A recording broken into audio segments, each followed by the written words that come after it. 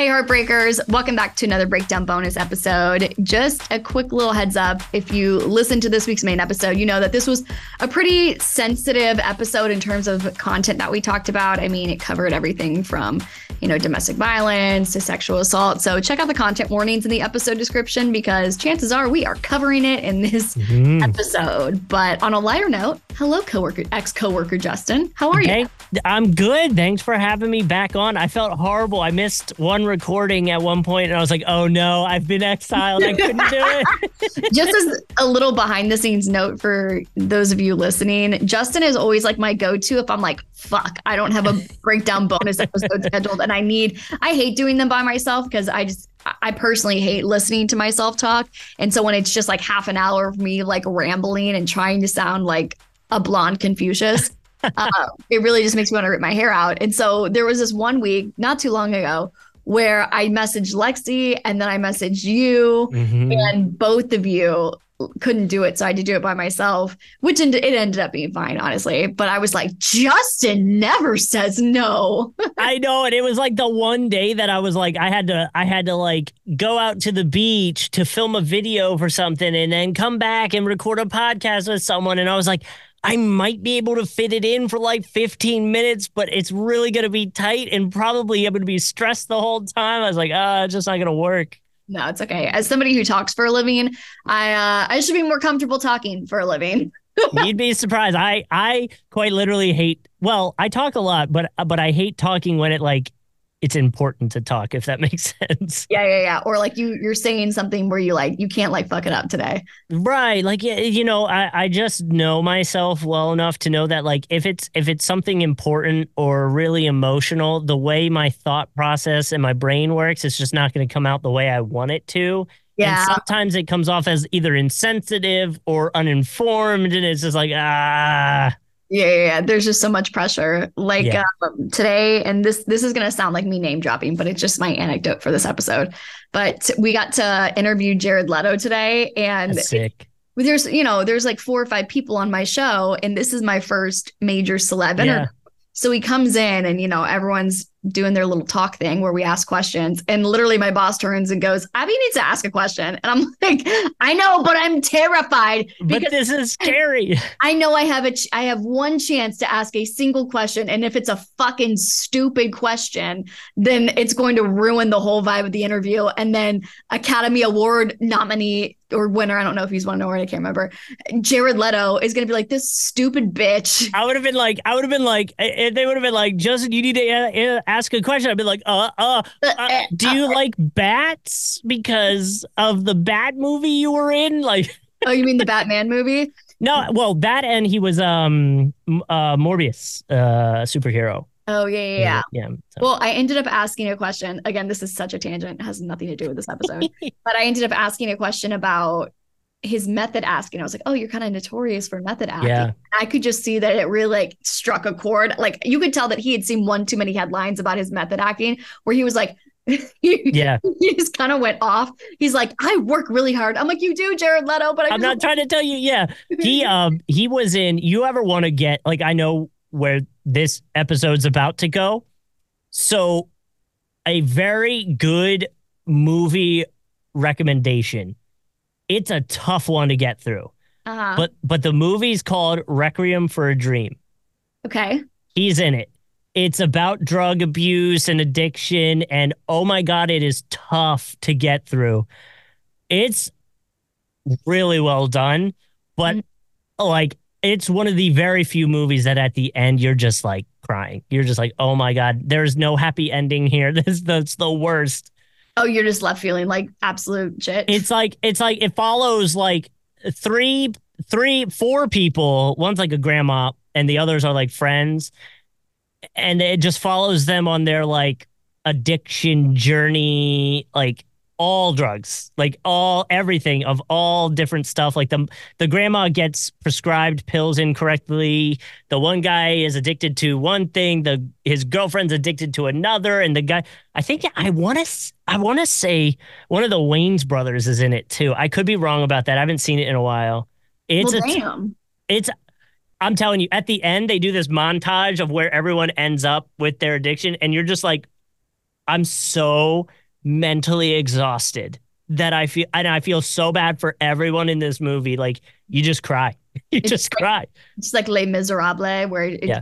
there's no happy ending. It's just like And it and sucks. it's young Jared Leto, like very young. Yeah. Wow. Well, It's a it's a it's a tough one. Requiem for a Dream. If you have time and you want to cry, side note, Jared Leto has the best skin. I had no idea. He's 51 years old. yeah. Yeah. It's Um, like him and Pharrell. Like I feel like they just don't age. oh my God. Yeah. But bringing it back to who is the episode, now that I've taken us down some random fucking tangent. Um, Speaking of addiction, I mean, that was one of the main topics in this week's episode. So this girl ends up getting with a guy via Tinder. And I think it kind of adds up that within the first 2 weeks, he was like, I love you. And pretty much, I don't know if Ah, the right word for this is love bombing, because I think love bombing implies manipulation. And I don't know this guy's intentions. Like, I don't know if he was trying to manipulate her. But within the first 2 weeks, he's like, I love you. And she, in hindsight, kind of, I don't know if I would call it bamboozled, but she was like, oh, he's saying I love you. So this must mean this, it kind of feels like he's the only person that's going to love me. And so she gets into this relationship with this guy that really struggles with addiction. He struggles with alcoholism. And I'm so glad that you said yes to this breakdown bonus episode, because I don't know anybody who has experience with alcoholism. And you have a couple of friends that suffer from it. One I know that has passed away from it. And so, mm-hmm. as somebody who has been in relationship with people who suffer from this, what's your feelings of handling that delicately while also being friends with somebody? Yeah, it's the best way I can explain it is the way you notice it, I guess, because I didn't realize it in the time. And maybe this was like, she's a lot closer to him. They're like actually in a relationship where like me and at the time my roommate, we were just roommates, right? So like I was off doing my own thing, trying to figure out my radio career. He was still in school doing his thing. And so like you didn't realize how much they were drinking. You know what I mean? You don't realize how much they're doing, and they're obviously not going to tell you because they're doing their best at hiding it. And it almost feels as like, I'm talking, we were friends from kindergarten, right? Kindergarten, high school, college, roommates together, like all day, every day, hanging out for 19, 18 plus years. And in my perception, it was they don't want to hang out with me anymore. They're like pulling away, like it felt like we were starting to get distant. And after a while, you just kind of get mad with it, frustrated with it. So you're like, whatever, if you're doing that, then I'm out. And looking back, that's when I should have been like, something's up, something's up. And I should have looked into it a little bit more. That being said, it really is on the person to want to change. Like my other buddy who struggles with it and still does, he doesn't drink anymore. You would watch it from afar and you're like, I'm watching you slowly hit rock bottom and then take away the floor and find a lower rock bottom. Like you keep just doing this to yourself. And it's so obvious to you, but I guess for them in the scenario that they're in or whatever's affecting them and making them want to do that, they don't realize that doing that is what is causing, I would say, 99% of the problems. And it, it's an easy way to slip back into. He's gotten better a few times, and next thing you know, oh, I'm just gonna have one, and it turns into a whole binge, I guess. So I think that's the big difference with you is, as a friend, you feel like instead of taking a step back from that relationship, you would actually lean in more and be more of an active participant. So looking back now, yes. During it, it was infuriating. So I get the want to like pull away. Like, what? You're not my problem. Like, I'm literally not married to you, so you're not my problem. And that sounds so cold, but like I just said, like unless they're also willing to get the help, nothing you do is really going to, like, cool. You can quote unquote trick them into going to rehab, but then they're just going to be pissed off, and it might not resonate at that point. Like Yeah, it's a big part of it is on them to want the help. 100%. And I think that's a very key difference that I want to highlight, is that you're also speaking from the perspective of a friend. Yeah. And I think there's a different level of how it affects you and it affects your life Right. in a romantic relationship. Right. Because you're spending the majority of your time with that person. I say all the time, the person that you're in a romantic relationship with has the most influence on you out of everybody in your life. And it should Yeah. be vice versa, right? But I think sometimes when people are struggling with addiction, sometimes it doesn't work the other way around with like good influences.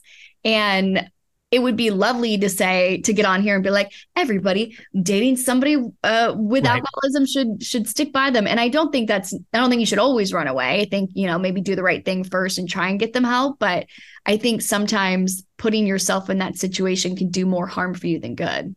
I agree. And especially if depending on the type of, I guess in that scenario, drunk that they are. If they, because there's with my one friend who didn't pass away, there were times where he was drunk, and if you tried to stop him, like I've been punched in the face a few times from him from that. Once they're in that mode, like there's no that roller coaster's going. So it is a very touchy situation. And if that were your significant other, it makes it like, amplified times 1,000. 100%. And that's exactly what happened in her situation. She was in a relationship where she experienced the worst kind of intimate partner violence. I mean, choking, and Mm-hmm. he would be punching walls near her. And she touched on a gray area that a lot of victims of domestic violence don't realize until they're told that this is abuse. But like, just because somebody's not hitting you, if they're being violent around you, it still goes in that category of somebody who's committing domestic violence. And I think it's harder to like pinpoint because you think, well, I don't have bruises on my face, They're so not, yeah. yeah, I must be fine.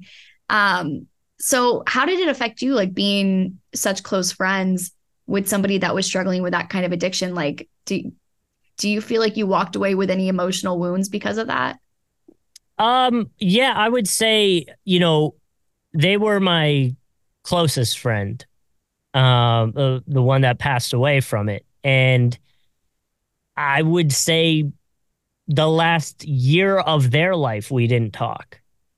And the only reason we talked towards the very end was like we were finally starting to be like, hey, let's go get dinner and chat and hang out and meet up again for the first time. And obviously, we never got to do that, and that'll always be a moment I wish we had to either have closure selfishly or to like know where things are. Like I found out through a friend that was talking. So both my friends that drank a lot, they were helping each other, and I was not involved in that because I didn't understand. I didn't know. I wasn't there. I wasn't having an alcohol problem, but they both did, and they were both trying to help each other.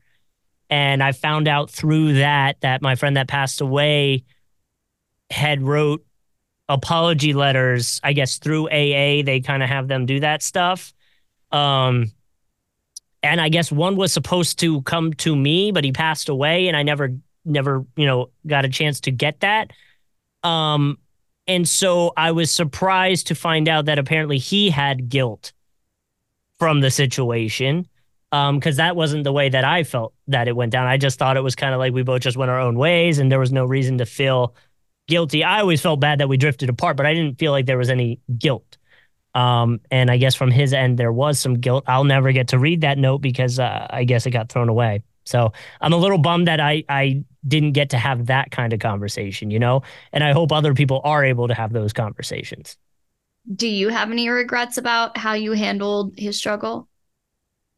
Uh, Getting frustrated with him. Yeah. I would say there was a lot of my frustration kind of blinded me to the situation as to why he was doing potentially certain things.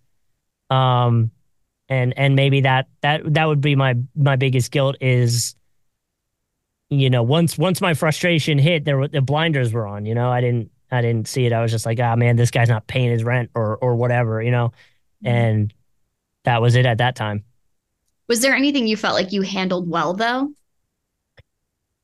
There was, um, yes, he had some times where he was obviously very upset, and there were times where I was worried that level of upset was gonna go to a dark place where like suicide probably could have been on the table. And at that point, I got his family involved. Um, that was probably right around the time that we really started to drift apart because he was upset with me for doing that. But I think that really helped, at least in that moment. I've found through things later that his family didn't help stuff as much after that. But from my end, getting them involved, I think helped. Yeah. If you could go back and do things differently, or if you could advise somebody who's friends or dating somebody who's struggling with alcoholism, like what's something you would tell them? I would say you might not even realize it's happening. If somebody's just suddenly personality changed, like not necessarily overnight, but like they're just different for whatever reason. I always thought it was that he was upset from a recent breakup that had just happened. And I was like, he's just down because of that. And that just kept turning into him pulling away more and more and more and more and more until we moved out and just left because it was like, well, whatever. So, if there is a situation that you feel like someone's personality potentially changed, it might be more than just whatever that thing was. If it's a breakup, if it's a passing away of a family member or something, it might be more than that. And that is when I wish I had done a little more diving because I knew he was, drinking a 12 pack of beer a night and that he was sad. And come to find out I only saw the 12 pack. There was another 12 pack in his room that he would drink when we would go to bed. Like there was more that we weren't seeing. Yeah.